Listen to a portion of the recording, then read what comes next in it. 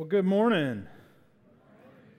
Last service, I failed to introduce myself. My wife pointed that out.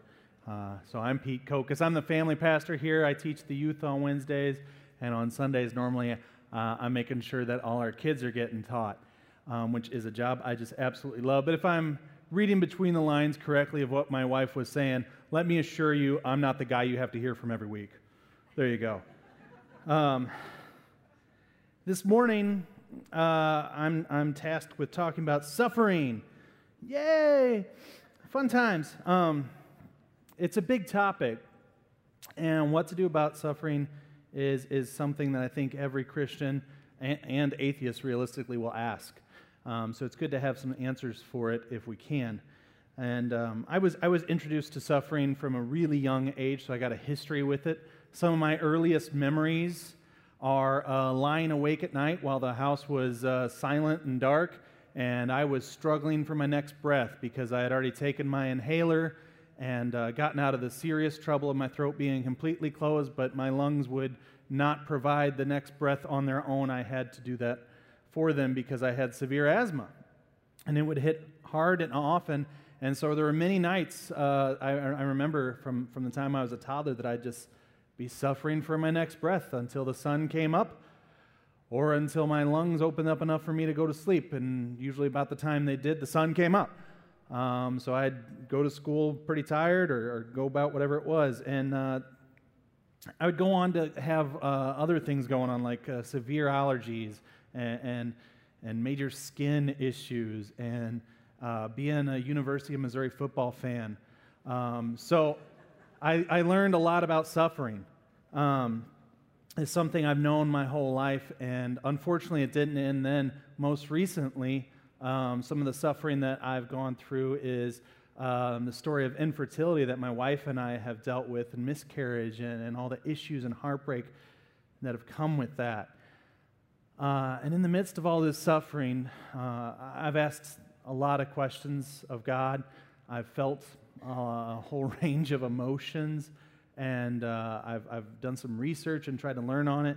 And today my hope is that I can share from my personal experience, but also about what the Bible would have to say about suffering. So before I go any farther, I know we've already prayed a bunch, but I'm going to pray. Father, this morning we're just glad that you're here with us. We're glad that you gave us your word so that we can study it. And Lord, hopefully rightly divide it today. I pray that you wouldn't let my personal experience outweigh what you have to say, but it would come through your word, and that you would speak to us this morning, and you would change us, because our hope and our answers lie only in you and not in any earthly wisdom. So we pray that you would speak to us this morning, God, and that you would use me and help me get out of the way. In Jesus' name, amen. Amen. You can smile, it's okay. I know we're talking about suffering, but you can still smile. Suffering is it's a very prominent topic throughout the Bible. It takes up actually a fairly large portion of the Bible, and as you know, the Bible's a pretty large book. So today, realistically, I'm only going to be able to skim the surface of suffering, and there's a lot of people, even after first service, who talked to me and said, you kind of piqued my interest, and now I want to go study more, and I'd say, go study it more. Don't just take what I have to say. Research it, look into it, read some books. There's some good stuff out there. And some of the books that I'd recommend that have helped me along the way, one of the top ones I'd say is C.S. Lewis's The Problem of Pain. That's C.S. Lewis, Problem of Pain. That's a good book. Another one that I would also recommend for those of you who are looking to do your own research, a little bit lighter reading, is Philip Yancey's Where is God When It Hurts? Philip Yancey, Where is God When It Hurts?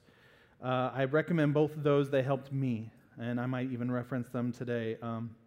But in the limited amount of time we have, as we talk about what to do with suffering, I just thought maybe we could try and attack three of the main questions that are logical to me that everybody wants to know.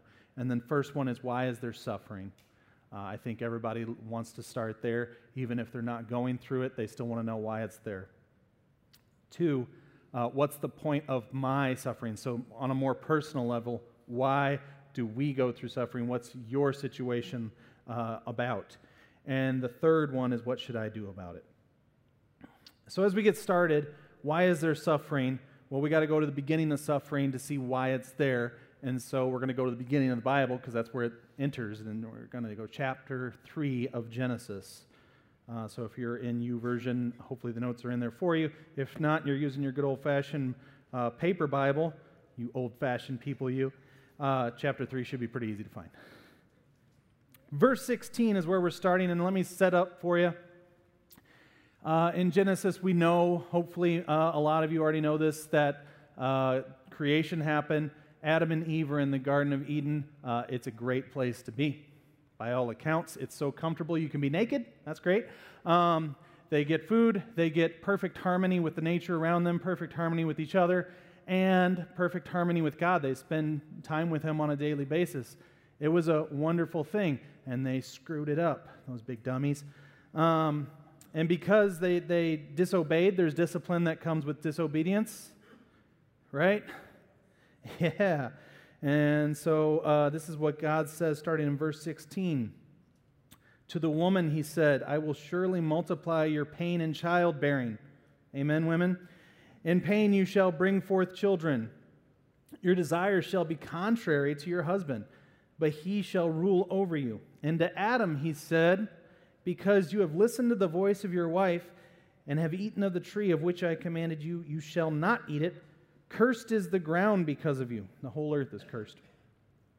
In pain you shall eat of it all the days of your life. Thorns and thistles it shall bring forth for you. And you shall eat the plants of the field. By the sweat of your face you shall eat bread till you return to the ground, for out of it you were taken. For you are dust, and to dust you shall return.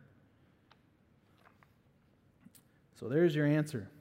There's the beginning of suffering.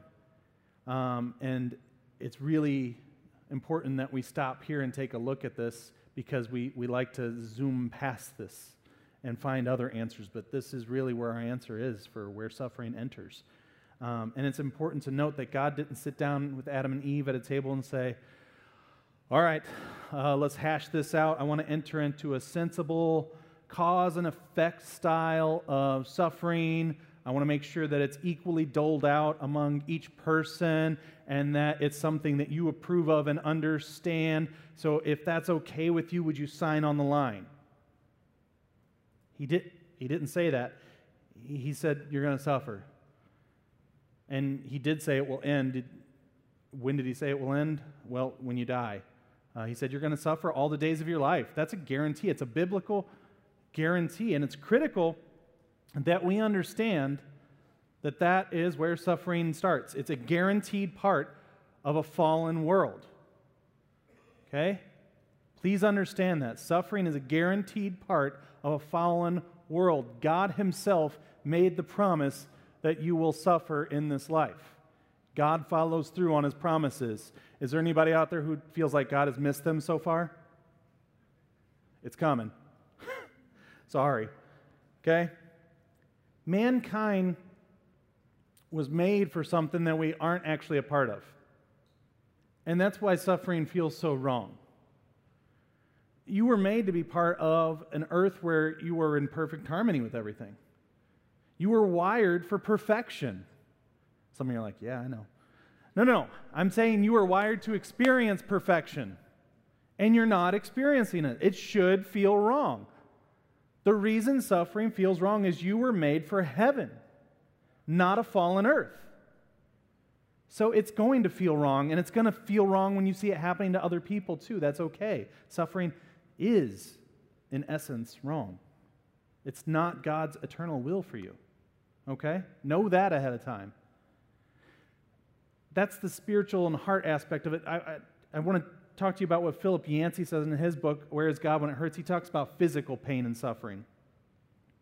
And this might help put it in context for some of you. So he talks about there's this wish that I think a lot of us have that we wish we didn't feel pain, like physical pain. We wish we didn't have to go through that. And there are actually people who don't have to go through physical pain. They can't feel it. And actually, it's a horrific problem. Because they can't feel pain, what happens to these people is they end up doing massive damage to their own bodies. that they don't know they're doing. And when harm is happening to them, their hand could be resting on a stove and they wouldn't know it, damaging them irreparably. The pain that we feel is actually far more beneficial than if we didn't feel it. There'd be more pain if we didn't feel pain. Does that make sense? There'd be more damage. So likewise, in your spirit and in your heart, when you're saying, oh, there's something here that's wrong and it hurts and it's, oh, I don't like it, that's good. Because what that's doing is it's showing you there's something wrong. There's something that needs to be fixed. It's good for you that you understand that. This is not your home. Okay? There's going to be suffering in this life. There's just no way around it. You don't want to be spiritually numb to that. It'd be bad for you. So, why is there suffering? Well, because God promised it. The next logical question from there, though, is, okay, God promised it, but why am I suffering? When you're the one going through it, you know that you want that answer. It feels different than maybe just logically talking about it. When you're actually going through it, you want that answer of, God, what are you doing this to me for? What's the point? And suffering, it's intensely personal. It's unique each time. My suffering, I could go through the same exact physical experience as another person, but we're going to read it differently. We're going to come from different angles on it. It's going to be personal to me. It's going to be personal to them. So for me to answer, why are you suffering, each and every person in here is just a fallacy to even try to do. That's silly. I can't. The most honest and concise answer that I can give you for why you're suffering is, I don't know. I don't want to lie to you today and act like I know. Okay? But I can tell you some of the answers you're going to hear and what might be true about them and what might not be true about them. The most likely answer you're going to hear when you go through suffering is there's a lesson to learn. People might not say it exactly that way, but they might say, oh, God's teaching you something. You've heard it, I'm sure. Well, God might be teaching you something. That's true. That is certainly a tool in his bag to cause suffering for there to be a lesson. I'm sure there's some parents out there who understand that sometimes you got to cause suffering for someone to learn the lesson, right? However, is all the suffering that your children go through because you're teaching them a lesson? Not even close to the majority of it, right? The vast majority of suffering they're going to go through is not something you caused on purpose to teach them a lesson. Furthermore, if you are teaching them a lesson, do you just go in their room and spank them and say, figure it out? If you do, you're a weird parent. Don't do that. Explain it to them, right? And likewise, I don't think God is saying, aha, going to send some suffering in their life, not going to tell them why. Hope they can figure out the puzzle. That's not the kind of God we serve. He's not a masochist, okay? That's not what's going on. Please don't ever feel that way. Don't try and figure out something that's not there. If there is something to learn, it's probably going to be obvious. He's probably going to show it to you. I'll give you a personal example from my own life. When I was in my early 20s, I was a financial mess. I was going through major financial hardship. Do you know why I was going through major financial hardship? Because of major financial stupidity. The lesson was pretty obvious, folks. The reason that my landlord wanted rent that he didn't have was because I was being dumb. The lesson was easy to learn. It was obvious. It wasn't something where I had to go to a guru to figure it out for me. Everybody was going, hey, dummy, start honoring God with the way you use your finances. And I was even thinking that to myself. I know the lesson here. So I want to make sure you understand that. If God's teaching you something, He's going to make it obvious. There's a lot of times, though, that is not what's going on. I would hazard a guess to say that the vast majority of the time you're going through suffering has nothing to do with God causing it so He can teach you a lesson. That doesn't mean He can't teach you a lesson in it. But I don't think that's the vast majority of the time why you're suffering.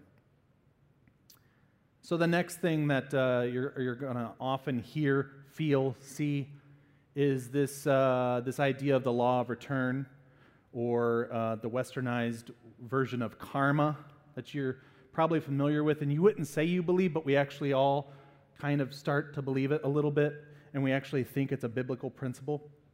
This idea, as Justin Timberlake once put it, that what goes around comes all the way back around, right? You know the song. Don't act like you don't. Goes around, goes... Anyway, it's not true, okay? That is not at all something that's in the Bible. And I know you're sitting here thinking, well, it sounds like something that I've read in the Bible. I know it does, but that's a disservice to the Bible to treat it as if no matter what happens, if you do a certain amount of bad, you receive a certain amount of bad. If you do a certain amount of good, you're going to receive a certain amount of good. I disagree with that, and I don't think that's biblical. As a matter of fact, I would go against that and say, what about the early Christians who stood up for Jesus and were sacrificed for it? Were they supposed to be learning the lesson? Were they getting what goes around comes around? Not at all. As a matter of fact, Jesus repeatedly in the Bible goes out of his way to say, if you do what is right, you'll be persecuted for it. It's the opposite of the law of return. You're going to do a good thing and you will get a bad thing. So this idea, please destroy it in your head. It's not biblical, okay? Suffering is not a result of karma. Am I saying that you might have a sin in your life and that can't possibly be the reason for your suffering? No, that's not what I'm saying. As a matter of fact, if you're going through something and something keeps popping up in your head like, I wonder if it's because I'm doing this. Well, it doesn't really matter if that's why you're suffering. Stop doing that thing, right? Clearly your spirit is being stirred by God to say, there's something wrong that I'm doing. If there is, we should stop that. Regardless of whether or not our suffering will stop right now, that's something we shouldn't be doing. But your suffering isn't a result of karma. That's not biblical, not even a little. God did promise a system kind of similar to that where those who do good will be rewarded with good. Those who do bad things will be punished for those bad things. However, it's really important that when you're reading the Bible, you understand that he didn't say that will happen here and now. That's an eternal consequence. Okay? It's not something that we can just make it a nice, wonderful, easy pattern to follow.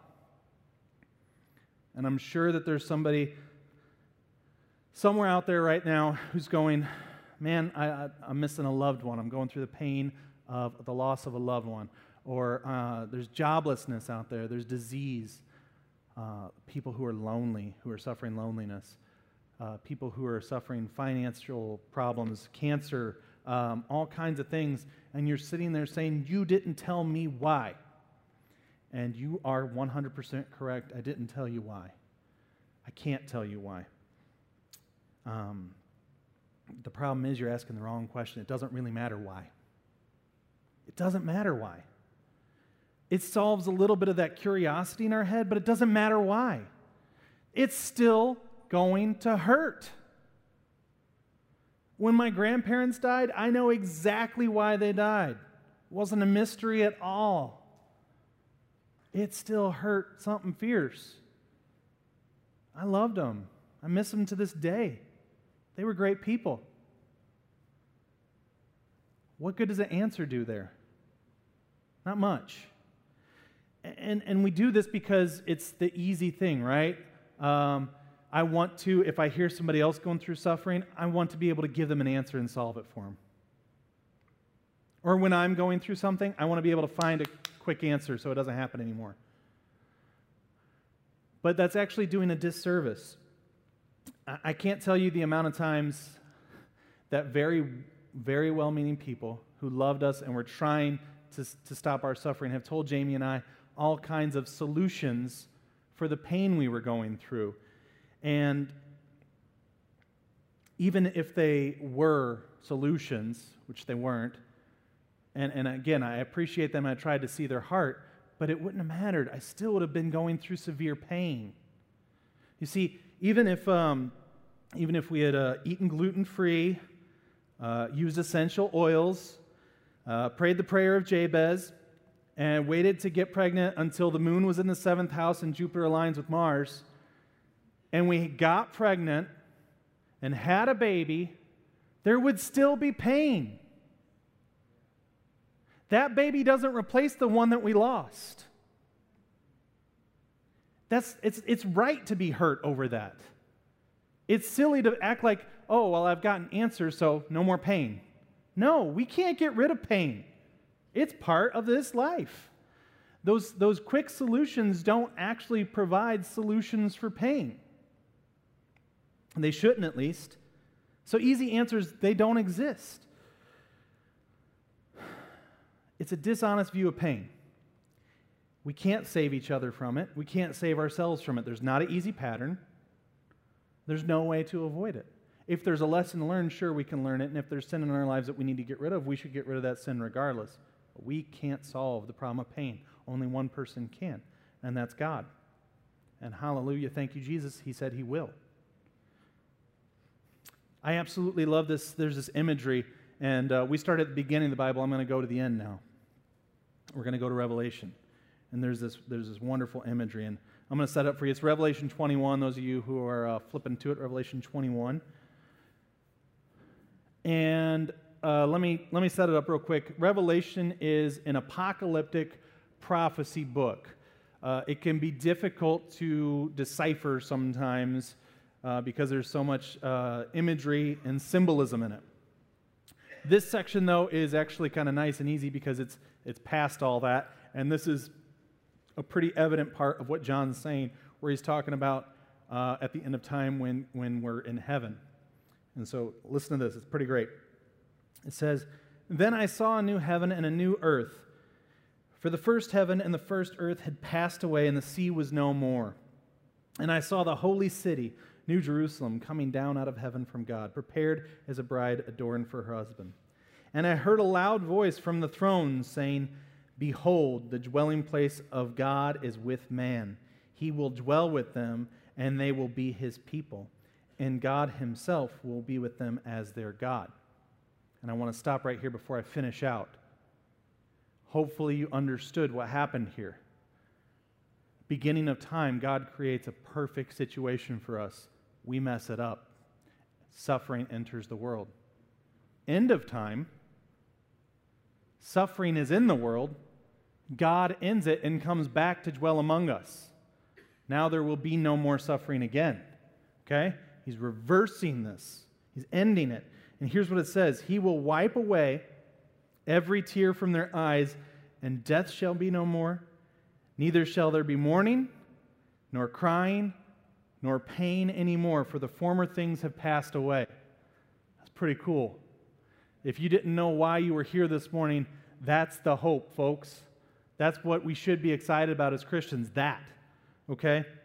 I love this imagery of God recognizing that we're going through pain. He's not saying, all right, well now that's done, so let's move on. He took the time to recognize and give this imagery to John. I understand you've been through pain. I'm going to wipe those tears from your eyes. That's a pretty cool image for me, that God will wipe the tears from my eyes. He understands my pain, and he's the one who personally will solve it. That's pretty awesome. It gets me excited about the then, not the now. So what's the point of your suffering? To get back to that, if I'm being honest, again, the answer has to be, I don't know. If there's a lesson to learn, learn it. But understand you can't make changes that are going to keep you from having suffering in your life. It's just not something that can be done. There is a plan, though, for it to end for all of eternity. And that's worth fighting for. That's where your faith should be. Not in what you can figure out now about it. Figure out the end. Okay? So if we follow that, okay, yes, I understand you, Pastor Pete. You're saying there is going to be suffering. We see that in Genesis. And you're saying it's not necessarily this wonderful, easy-to-follow cause and effect thing, and you can't necessarily tell me why I'm suffering. Okay, fine. What am I supposed to do with it, though?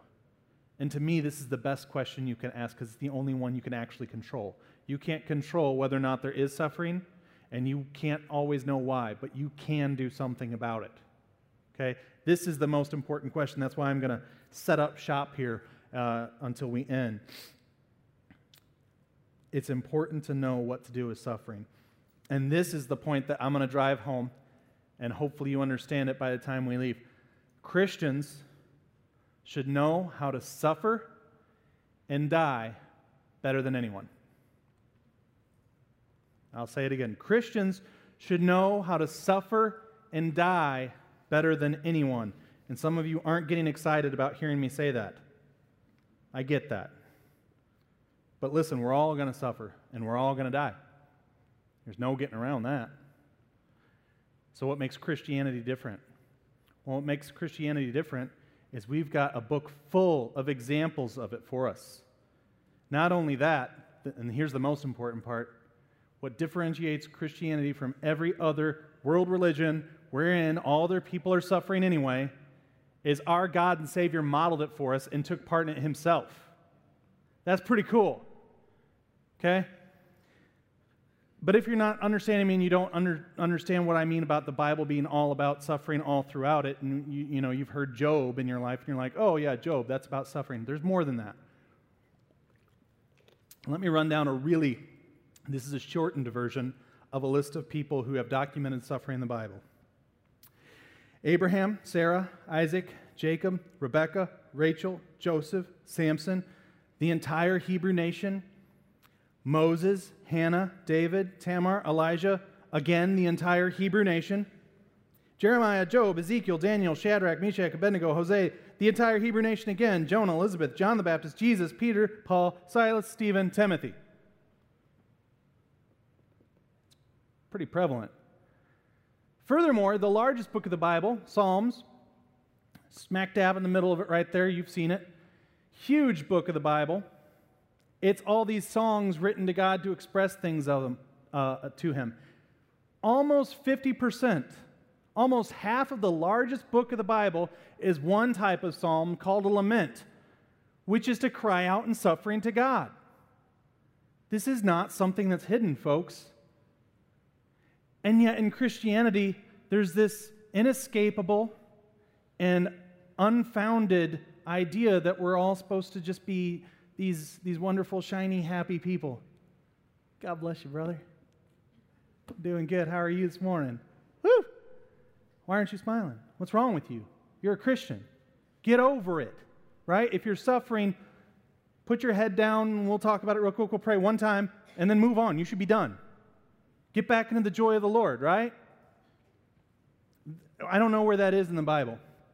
That's not something that's there. But it's this ridiculous Christian thing that we do. It's kind of like the macho man thing that us men do. You know the one I'm talking about. I do this every time. When Jamie brings home groceries, all 20 bags in one trip. No way am I going back to the car. And if she asks if I need help, I got 20 bags, I can't walk, I can't open a door, I can't do anything. She asks if I need help. Nope. I'm a man. Pretty dumb, right? And yet we do the same thing in church. Hey, Joe, how you doing, man? I've been praying for you. I heard that you lost your job and your dad got diagnosed with cancer. Well, praise the Lord, I'm better than I deserve to be. Hallelujah, living the dream. That's weird. You're not doing good, you're doing bad. It's okay to say that. Can you imagine? And I know this is ridiculous and a little sacrilegious, so stick with me for a second, I know that.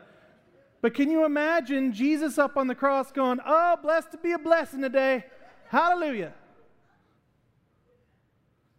That'd have been really, really weird. He didn't do that. Instead, the Bible talks about him specifically when he went through suffering. What happened when his friend died, when Lazarus died? Did he say, oh, it's all good, he's going to be in heaven, he graduated, I'm happy? He knows Lazarus is going to go to heaven. He knows that. And yet, what did he do? He wept. He wept openly. He missed him. It hurt. If it's okay for Jesus to hurt, is it okay for you to hurt? I think so. Absolutely. What did he do in the Garden of Eden? Let's read about it. Okay, we're going to go to Matthew 26.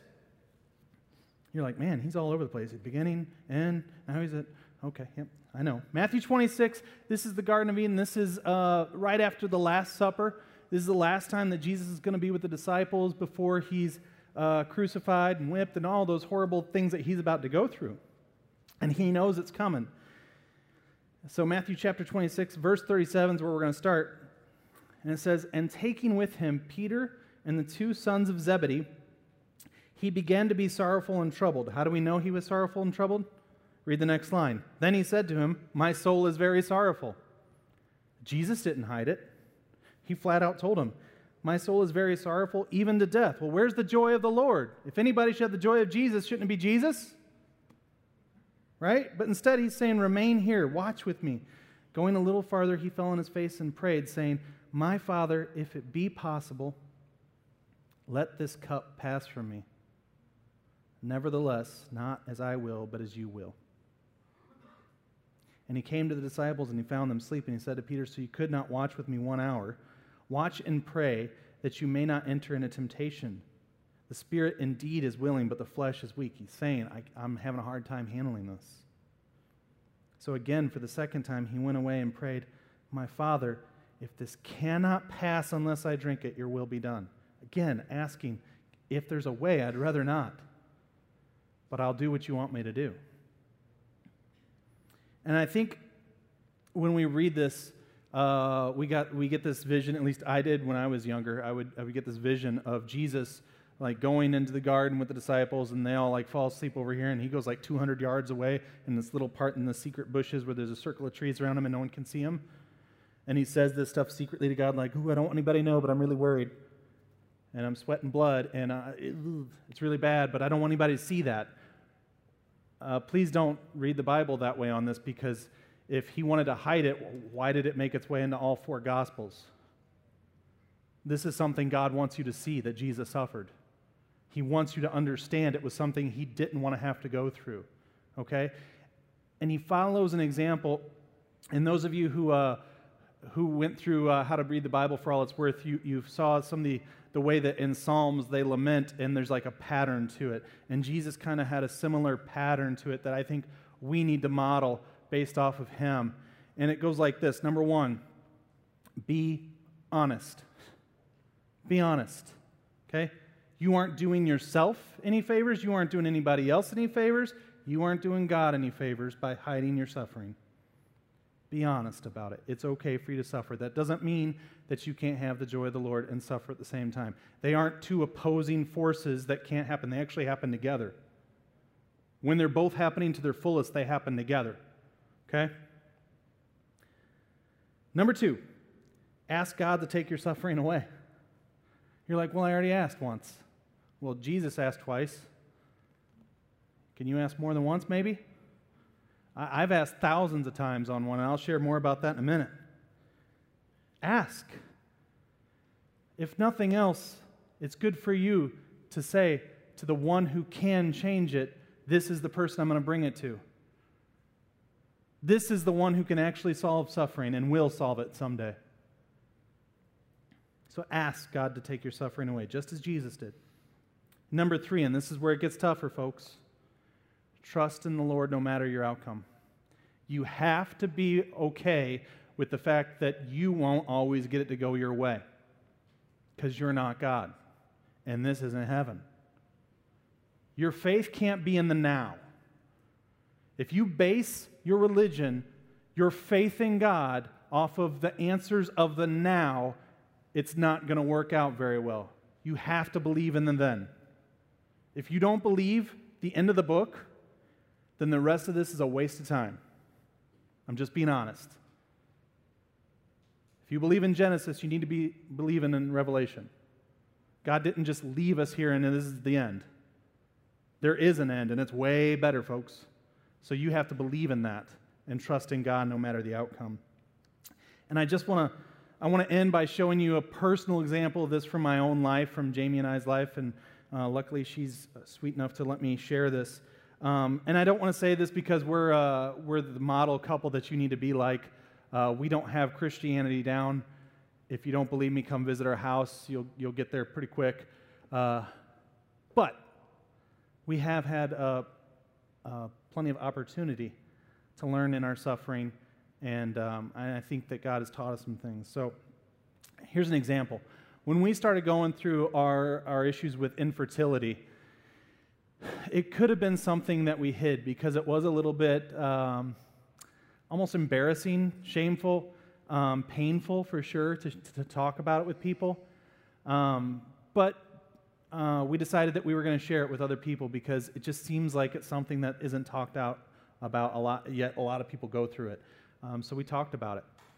And we shared our story even on Facebook, which is crazy to look back and think that we were willing to be that open about that. And not all kinds of suffering can you do that with, so don't hear that today. But we shared it. And in our sharing it, what we ended up doing is we got a chance to minister to more people through that than any other thing we've ever done. Because we shared our pain, we had an opportunity to minister to more people than any other thing that we've ever done, because there's a lot of people out there who are suffering and feel like it's wrong because we're all sitting here going, I'm good.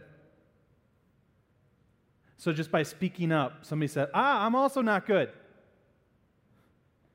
And they were able to be blessed by us. And here's the other side of it. We've been more blessed by people through being honest about it than you can possibly imagine. I'm talking about hundreds of people praying on our behalf. Not exaggerating, hundreds of people praying for years now, to the point where when I go over to their house and they pray for dinner, their kids forget that we're there, and their kids say, and we pray for Pete and Jamie to have a baby. And it breaks my heart, and it's the most awesome thing that I get to see sometimes, because I know it's been a pattern in their life for years. They've been praying for me because we shared it. We were honest and open about it. And folks, we've asked God to take it away continually, just like those kids praying for us and their families and so many people. And it's not something I do because I'm like, oh, well, the Bible, there's a pattern that says, I guess I should ask for God to take the suffering away. No, I pray from the bottom of my heart. I want God to know where I'm at with this. God, please take the suffering away. Please. It's a heartfelt prayer every time, I promise you. And it hasn't ever been answered to this day. And that hurts. I'm not going to lie and act like it doesn't hurt. It hurts. And that's where I got to get to part 3. I got to trust in God no matter what. And it's been hard, but there's what Jamie and I have called a put your foot in the dirt moment. When life just hits you and you just say, you know what? Bring it. I'm right here. And that's what you have to do in those moments where you're suffering. You got to put your foot in the dirt and say, Lord, I know this is going to hurt, but I'm following you no matter what. And so last year when Jamie and I, after so long, we finally got pregnant, and it was this wonderful thing that we thought was coming our way, and then miscarriage. And it absolutely tore us to bits. Just tore us to bits. But we knew what we were going to do because we've already practiced it enough. And you know what we did? Exactly what anybody else would do when they were suffering. We cried our eyes out. In our living room, in our car, on the way to the doctor's office, for days afterwards, for months afterwards, we cried our eyeballs out. And we asked the same questions everybody else asked. Why, God? Why? But we didn't stop there. And there's a third part that we have made part of our process of putting our foot in the dirt. We get out one of our favorite songs that we've played so many times at this point, that I'm surprised it doesn't make that weird sound that tapes used to play when you overplayed them. You know what I'm talking about? Yeah. We play this song. It's by Kirk Franklin. And for us, it works. It's a modern-day psalm of lament. And we love the lyrics to it. And it goes like this. The chorus says, I know that I can make it. I know that I can stand. No matter what may come my way, my life is in your hands. With Jesus, I can make it. With him, I know I can stand. No matter what may come my way, my life is in your hands. And we sing it. And you know what we do when we're done with that song? We play it again. You know what we're done with that? We play it again, and we play it again, and we play it again, and we play it again until we believe it. And that's all I can suggest to you today, is that you find your own song of lament. You put your foot in the dirt and you say, God, no matter what's going to happen, my life's in your hands. And the reason I believe that that's okay, and the reason I say that this is part of how Christians should be able to suffer and die better than anyone, is because this is following a model that Jesus gave us. Okay? I believe that that's a model that Jesus gave us. Because when you look at his life, how it ended on the cross, intense suffering. I mean intense suffering. He's dying on the cross, and you know what he says? The same thing all of us say. Why have you forsaken me? Even Jesus asked that of God. What's going on? Why are you doing this? Jesus himself felt that pain, folks. But you know what he did after that? His last words, into your hands I commit my spirit. My life is in your hands, is what he said. My life is in your hands. This hurts awful, and I don't know why it's going on. I hate it, hate it, hate it, but my life is in your hands, God. There's some of you out there today that you probably came in, and when you saw the suffering, you said, good, someone's going to talk about it. Because I need to know why, and I need to know when it's going to end, and what's going on, and what's God doing. And maybe I didn't answer that for you. But I hope that you see this and you say, I need to make a stand. I need to put my foot in the dirt. And instead of asking those questions and hoping I get the right answer that I'm looking for, that God's going to say, you know what? It doesn't matter. There's an end coming. Stop believing in the now. Believe in the then. Put your foot in the dirt and say that my life's in your hands. Some of us need to do that this morning. So I'm going to do something we don't always do. So if you get weirded out by this and you're like, I'm never going back, don't worry, we don't always do this. But if that's you today, if you're somebody that's suffering, it doesn't have to be the worst suffering in the world, but you're suffering and it's been hard and you haven't known what to do with it. I'm asking you today to make a statement. I'm asking that you're going to stand up, and those of us who are suffering, we're going to all stand together, and I'm going to pray over you. And then when it's all said and done, what I'm asking is that if there's a person next to you standing and you're not standing, why don't you ask them what's going on that you can pray for them? We're a family. This is something where we carry each other's burdens. It's not something that they should be suffering alone. So if that's you this morning, I'm challenging you right now. Stand up wherever you are, and we're going to declare to God, no matter what, God, this suffering, it's been hurting. I can't stand it. I don't like what's going on, but my life belongs to you, and I believe in the then. I'm not sucked into the now. I'm believing in what you have for me eternally. My life is yours. This suffering doesn't win. And I'm going to pray. God, thank you. Hallelujah, that you showed us this suffering. You modeled it personally for us. Thank you for that. And Lord, as I see these people that are out in front of me, and I know there's others too, Lord, my heart breaks. This is my family and they're suffering. I hate seeing that. I hate hearing that. It's not right. This isn't what you made us for, and you know it hurts us.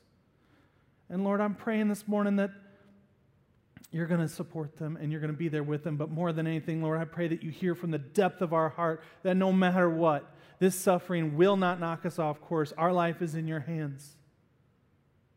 We're going to keep crying out. We're going to keep crying out to you.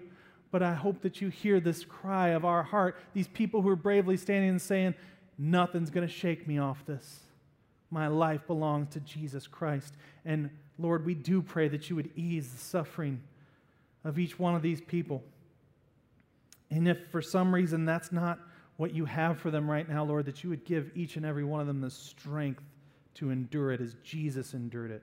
We know that he modeled it and he endured it to its fullest. So Lord, give us that strength to endure this so that we can honor you in our suffering, that we can suffer well, that we can grieve in a way that honors you until the day that we meet with you again. And we're grateful that we know that you're going to take those tears and wipe them from our eyes. And Lord, we believe in that, and we're ready for that. In Jesus' name, thank you, Lord, for being here with us this morning. In Jesus' name, amen.